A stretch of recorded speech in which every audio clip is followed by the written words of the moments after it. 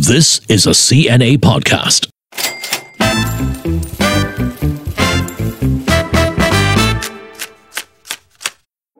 Hello, welcome to a special edition of Money Talks. I'm your guest host, Elizabeth Neo. You may know me as a business presenter with CNA TV. Now, on this special series called Am I Adulting Right?, we will navigate adulthood together and figure out how you can set yourself up for financial success. We'll look at tools that can help you plan and manage your finances and answer burning questions on money matters. In this very first episode, we will start with the basics. You've just received your first paycheck. What do you do? Well, I remember my first paycheck. In my mind, I had this grand plan. I was going to be responsible and squirrel away money, get some insurance, give my folks money, be really disciplined and track my spending and even see if I would be able to put a little extra into investments. What really happened when I got my first paycheck was that I went for a really good and expensive meal, and I think I even bought myself some nice stuff, more than one item. So much for being responsible, right? I did save some money though, but I don't remember it being as much as I'd hoped to. So, is there anything wrong with that? How much should we be saving and investing? Should we allow ourselves a little treat here and there? Joining me today is Gregory Van, CEO of digital wealth advisory platform Endowus, and Rita Go. Rita is 29 this year and she has been working for 6 years. She is currently a strategist with creative agency and brand consultancy RGA. Hey, Greg and Rita, thank you for joining us. So I've shared my story on how I spent my first paycheck. Do you guys remember what you did with your first paycheck? Greg, how much was your paycheck and what did you do with it? Gosh, I don't remember exactly how much. I think my first paycheck probably came in summer internships where I didn't get paid much at all. And I probably misused that money. I don't know why. We love to just eat. Yes, Definitely. Eating is very critical, important part of happiness, it seems, especially in this part of the world. I probably got $1,000 for an entire summer. And I think a lot of that ended up going to food. Yeah, but were you happy though? Yeah, I was happy. I probably ended up saving $200 or something and felt proud of myself for that. Yeah. Well, Rita, did you have grand plans for your first paycheck and how much did you get at the start? Okay, so the thing is, I don't think I had such grand plans. My plans were more what was I going to spend it on? The first thing I spent on was a trip, which is very irresponsible. And I think my first paycheck out of college was 2.8, so it's a pretty meager sum. The thing I do remember is being excited about hitting my 3-month so that I can get my first credit card. That was the first thing I remember vividly. It's the whole sense of I'm finally adulting. Mm-hmm. I have my credit card. Yes. I will remember to pay my credit card bills every month. Please pay your credit card bills every month. Okay, that will definitely be very expensive if you don't. Mm-hmm. So when you got your first credit card, did you start spending more than you should on that credit card? Yes. So that was a lesson I had to learn at the beginning. The first few paychecks, especially with the credit card, was very quickly squandered away.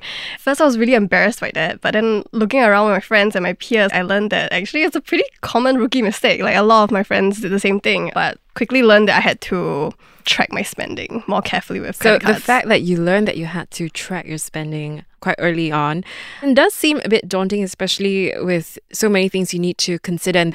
What are some major milestones that people have to think about? And how can they decide how much to allocate for these major items and still also be able to save and invest? Because that's, the buzzword now, right? I think the key is really to automate your habits because we as humans, we tend to be a bit spontaneous. When we don't take deliberate moves to automate things, we won't be saving that little bit every month. That will build up into a lot, which you will end up using for maybe first house down payment, or maybe it is to go on holiday and to have an experience that you've been dreaming of for a long time, right? If we just kind of live and don't automate these habits, we kind of just be I can spend another $10, $20, $50, $100, $500. And sooner or later, you'll be oh, wow, I haven't actually saved anything after many, many years. So I think when you just enter the workforce, actually what you're being paid increases quite quickly year on year, generally in careers. And then it starts to slow down for a while. I think when your total earnings are not that high early in your career, you can probably afford to spend a bit more of that money. But what I would say is get into the habit and get the exposure of what it means to save and invest. And investing, I think, is a journey in and of itself, right? There is what a lot of people consider to be investing, which is like betting on stocks and things. But I would be very clear and call that speculating. And then there's investing, which is, being diversified and low cost and investing at the risk tolerance for your goals. If you're in your 20s and you're getting exposure and you're learning, that will pay off in huge magnitudes later on in your 30s and 40s, and when you have family to take care of, maybe parents to take care of, healthcare, and so on and so forth. Yeah. So for some people, I think maybe they weren't able to invest or save earlier on in life. Maybe they had personal reasons that prevented them from starting early. Obviously, as you said, when you start investing early and saving early, you will be able to accumulate more money by the time you decide to retire. So for people who didn't start early, and this is obviously not their first paycheck, how can they catch up? There's two types of catch up. Sometimes, and I'm definitely not advising this version of catch up, sometimes people are like, oh my gosh, I really need to catch up. I really need to save up for this massive thing, or I really have this dream house, or whatever it is. And they're like, my friend told me to buy this thing and it's going to go up by 5 times. So I'm just going to buy that thing with all my money. And then most of the time that ends up in tears and shambles. So I think trying to catch up by gambling is probably not a good idea. And I've seen that happen a lot of times, actually. I've witnessed it with friends and clients that have subsequently come to us and told us about these experiences. The other way of catching up, I think, is you have to be strict with yourself. You need to say, okay, you know what? I am going to save 25% every year, and I'm going to work hard, and I hope to get this kind of a bonus, and I will save, let's say, 80% of that bonus. Like, so when you get that bonus, don't go on like 3 lavish vacations or whatever it is and go eat omakase like 5 days a week. Like that's not good planning. I think you just need to remain disciplined and you can achieve your goals. At the same time, I think you need to invest very consistently and know what you are investing in so that your sort of what we call like dispersion of outcomes is narrower. Right? There are only 2 things in investing that can really hurt you. One is concentration and one is leverage. And oftentimes in Asia, I think people are overly concentrated and overly levered. And that's been especially painful as we've seen interest rates move in the last 12 to 18 months. Rita, maybe you want to share a bit about your planning style. How do you plan your monthly paychecks? What is the eventual goal that you want to reach? So I do feel like maybe I might not be the most stereotypical for someone in my 20s. I do have peers who are saving for their wedding, their dream wedding, or a house. Personally, that's not what I'm saving for right now. So some of the things I do budget for annually is like holidays and new experiences and adventures. So like last year, I worked a month remotely from Bali. That was fun, and that was also something I could account for and I could plan for, and it was an experience that I guess money can't pay for also. Yeah, so that was something that I had to plan in advance and to budget and to like do my research on. I mean, at the end of the day, most of us were just planning to, perhaps retire early. I want to talk about this FIRE movement that's been gaining traction. That's financial independence, retire early. So you want to achieve financial independence earlier than the traditional retirement age. For Greg and Rita, at what age would you like to retire? Can I jump in first? Yes. Okay, so I have heard of this, but I also think that hustling like crazy while you're young and saving every cent that you can and investing every cent that you can, I just feel like that's maybe not the best way for me personally. I don't see it as living. Because what if you don't even reach your retirement age and things true. happen Yeah. all the time that you can't foresee or you can't plan, like illnesses or accidents, right? If you're going to spend your whole 20s, 30s, 40s hustling and you just let life slip by, is that really living? That's a good point. I'm very familiar with the FIRE movement. We have a lot of fiery people using the Endows platform because we have the products and solutions at a very low cost for them to achieve their FIRE goals. I think the ultimate objective, hopefully, is that you never want to retire from the work that you're doing. If I loved surfing in Bali, then I could become a surf instructor and I could do that for a very, very long time and never actually retire from it and live a lifestyle that was around really the most utility for my life and my family. So I think that is a good way of thinking about it. I agree that things can happen. So I personally also don't think you should give up on experiences in the short term. Yes. I think you can do things while you're young that you probably can't do when you're older. Okay. And it varies person to person. I know some people who don't really like to travel, and that's totally fine, right? But if you love to travel, if you love to see the world, I think you should prioritize those things. Don't overspend, of course. Don't rack up credit card bills because that will crush you financially. But you should definitely pursue those things because I think that's what gives life a lot of meaning. That's true. And as also what Rita said, what if something happens to you and is life not worth enjoying? So with that, how then can we strike this balance? Obviously, be responsible with our money. At the same time, we don't make ourselves miserable while doing that. We set aside money to enrich our lives and grow. I'm sure you guys have heard of the 50, 30, 20. So 50% for your needs. So that's your utilities, your transport, your food, rent. 30% for your wants, so things you don't need but will make you happy to have. And then your 20% for savings. Is that the only way that we can do things? My view is you need to segment your money into buckets based on different goals that you have in your life. And probably the first bucket that everyone should save towards is, let's say, 3 to 4, or some people say 6, but I say 4 is fine, 4 months of expenses. So if my expenditure is, let's say, $2,000 a month, I should be saving, let's say, close to $10,000. And I should put that into something very, very safe, like a money market fund. So because interest rates have moved up, money market portfolios are now yielding like 4%. And you can take that money out anytime. So this is different from like putting your money in fixed deposits, where if that emergency actually came up, you would have to like take a penalty for early termination of a fixed deposit. You have to keep on managing that. You have to keep on rolling it over. So you can just park your money in a low cost cash management solution, and that can be growing on its own. So that's like an average bank account. You need to invest it in a money market fund, and that's more efficient than keeping it at the bank account. So basically at the bank, you have what you're earning by the deposit in the bank. And then sometimes they have all these like bonuses and, check boxes to tick, and you get different bonus interest rates, but they keep on changing it. And then you can also put into a fixed deposit to get a higher interest rate. But the problem with the fixed deposit is that the money is locked up. And I think that defeats the purpose of emergency money, right? Which you might need to call on at any time. So that's like, you could lose your job.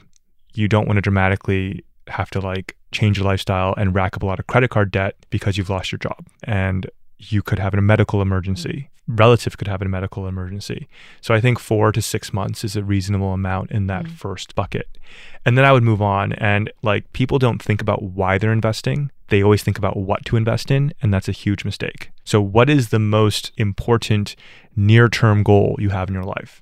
So if you're like, okay, in 5 years, I want to buy this apartment, for example, and a lot of late 20s, I think that's a very common mindset, especially on our island here, right? So I would say, okay, if I have 5 years, what kind of volatility, what kind of risk can I be taking for this portfolio? And usually that would end up something around, 60% stocks and 40% bonds, remaining globally diversified and low cost, and not trying to make like bets on like, oh, okay, everyone's telling me to invest in China now.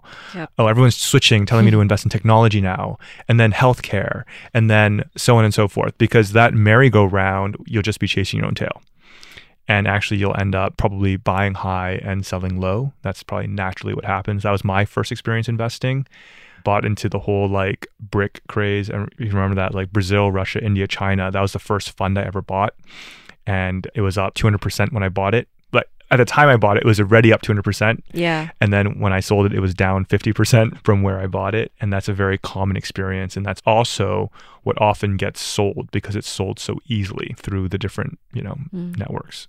So I would say, okay, then you have your 5-year bucket of money for that house that you want to buy when you find the right apartment.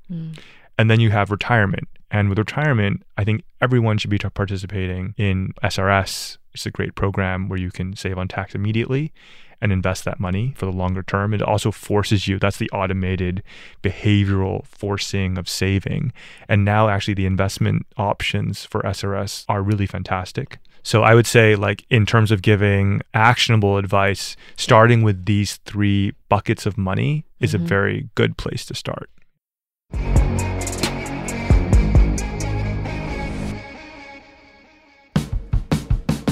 Hello everyone, my name is Crispina, And I'm Adrian. and we're the hosts of a podcast called Work It. If you've never heard of it, well, it's a good time to tap in. In the last 20 episodes, we've discussed topics like how to negotiate for a salary increase, Or how to get along with younger colleagues who have different values from you, which incidentally is our top performing episode. if work consumes your life and you want some perspective on issues like management, stress, even office romance, then this podcast should be on your list. A new episode drops every Monday. Catch us on the CNA app or wherever you get your podcasts.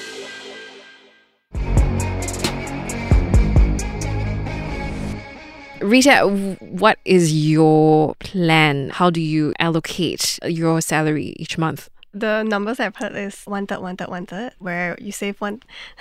Okay. you have I thoughts? can see Okay. Greg's No. I reaction. mean, it's a proportion, Yeah. right? Okay. Yeah. And I think it's different for everybody. Yeah. Yeah. Actually. Yeah. So I think it's 1/3 personal expenses, 1/3 investment in insurance, 1/3 cash savings. Yeah, so that's pretty much what I've subscribed to since I started working. Yeah. Yeah.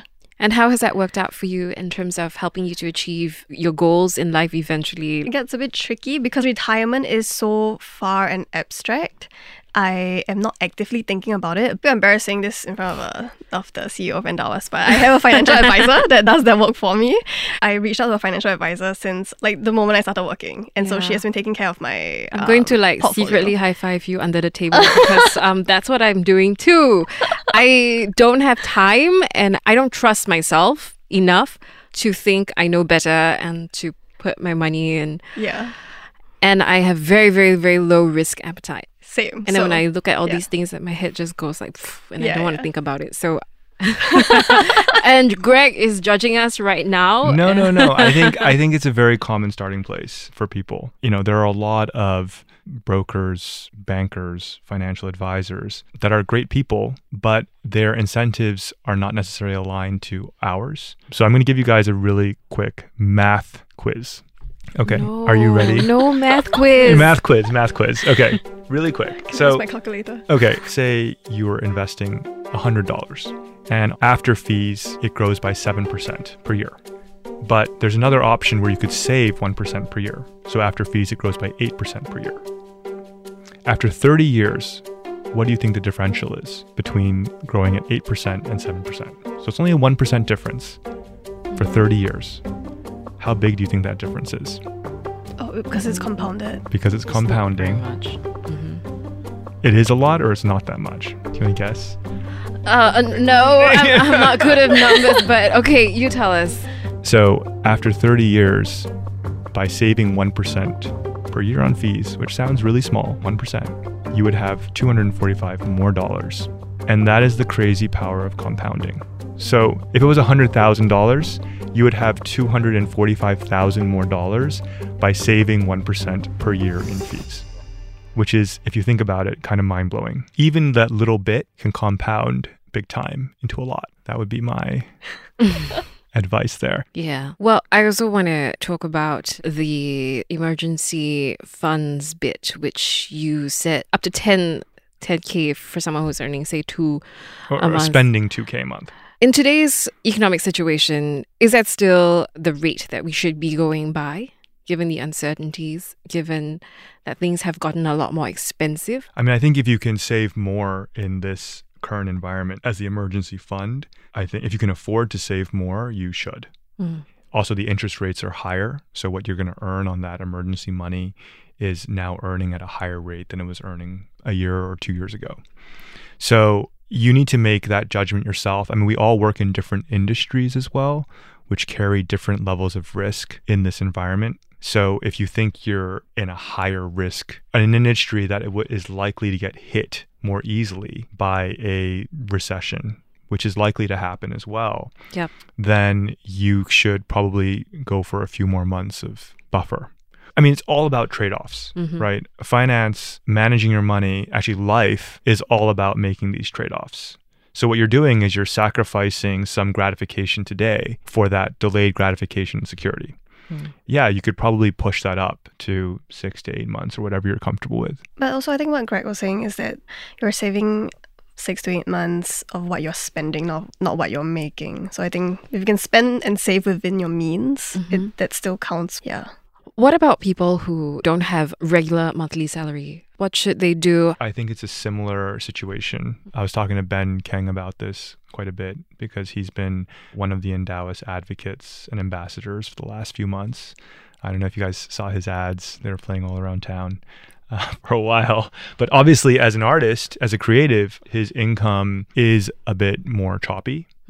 So it requires an even greater level of discipline. And he's also investing in a lot of concepts and businesses. So that cash flow is always going to be a bit more sporadic rather than getting that paycheck on the 23rd day of every month consistently. And a lot of people in the creative industry or in the shared economy industries have to be very, very disciplined in that saving and investing for the longer term. They have better control of how much they earn because they can like work a lot more and probably earn more at the same time, but they need to really manage their health and wealth. Yeah. That's true. So we've seen from the pandemic, it basically decimated the whole entertainment industry. There were no more gigs, there were no more events. This is just an example of the most recent unpredictability. And it didn't also just hit people on the shared economy, but it hit people who have like stable income. And I just want to talk a bit about having multiple streams of income. I think that is quite an attractive idea to many, especially if, say, you have a 9-to-5 job and you kind of have the capacity to do more than that. What are your thoughts on that? There is quite a strong hustle mentality, I do feel, among people our age. And a lot of people are not opposed to maybe doing something on the side. So what are your thoughts on that? All for it. I personally am looking to that. I have a lot of friends who do like side hustles, freelance jobs, gigs, who also run their own business on the side.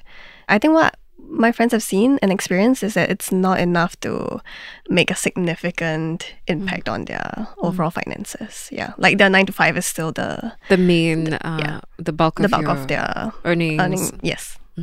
I think there are instances where people really find that side hustle and really have a product market fit, I would say. And then that can take over because it is their passion as well. I mean, that's amazing for that to really become their new income stream.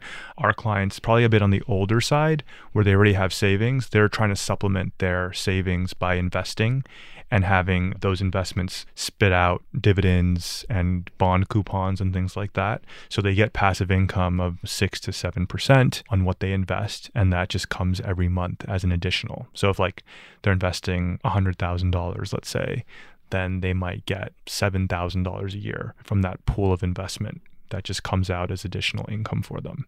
So that is a way, but I think for younger people, it probably won't be meaningful for a while because that base investment size has to be pretty sizable for that number to become meaningful. As we said, right, the 9 to 5 is typically your main source, and the side gigs tend to be, I feel, motivated by your interests and your passions and your hobbies and stuff like that. So I want to wrap up the topic today. How do you feel about spending on things that make you happy, make you grow? If I want to learn how to make really great coffee, not for sale, investing in, say, a coffee machine, a drum set, stuff like that. How should I feel about it? Should I feel bad? Okay, I can jump in on that. Okay, so because I have a lot of hobbies, right? I dabble in a lot of crafts and different kind of artistic hobbies. I feel like that is a worthy investment. I feel like you shouldn't scrimp on hobbies, or you shouldn't just work 16 hours a day or 6 days a week just for life to pass by. And I feel like hobbies and passions are exactly what makes life life. It's what makes life worth living sometimes, and it kind of justifies why I go to work every day sometimes. Yeah. I mean, our Endowus tagline is actually invest better to live better. It's not invest better to try and become as rich as possible, because that would be an endless, sad and sorry sort of pit to fall into. Yeah. Money is actually a means to an end, right? Money is the means to have that experience. So again, I think you need to spend within your means. Saving up, investing some money, and then buying that drum set is definitely not something you should be ashamed of. Greg, to help us live better, give me your one tip, your one advice that you use, you follow when it comes to managing your paycheck. Automate it. And Rita? Track it. Very good. Okay, thanks. I'm going to definitely do that. And that concludes the first episode of Am I Adulting Right? A special series to help you navigate the finances of adulthood. We've been talking about how to manage your paycheck with our guests, Endower CEO Gregory Van and Rita Go. Thanks so much, guys. Now, if you've got other topics you think we should cover, drop us a note at CNA Podcasts at mediacorp.com.sg or tweet me at Elizabeth Neo, CNA. And if you've enjoyed this episode, check out our other Money Talks content. You can find us on the CNA app or wherever you get your podcasts. Hit that follow button or better yet, leave a review. And the team behind this podcast is Joanne Chan, Jacqueline Chan, Saya Win, and Crispina Robert with me, Liz Neo. Thanks for listening.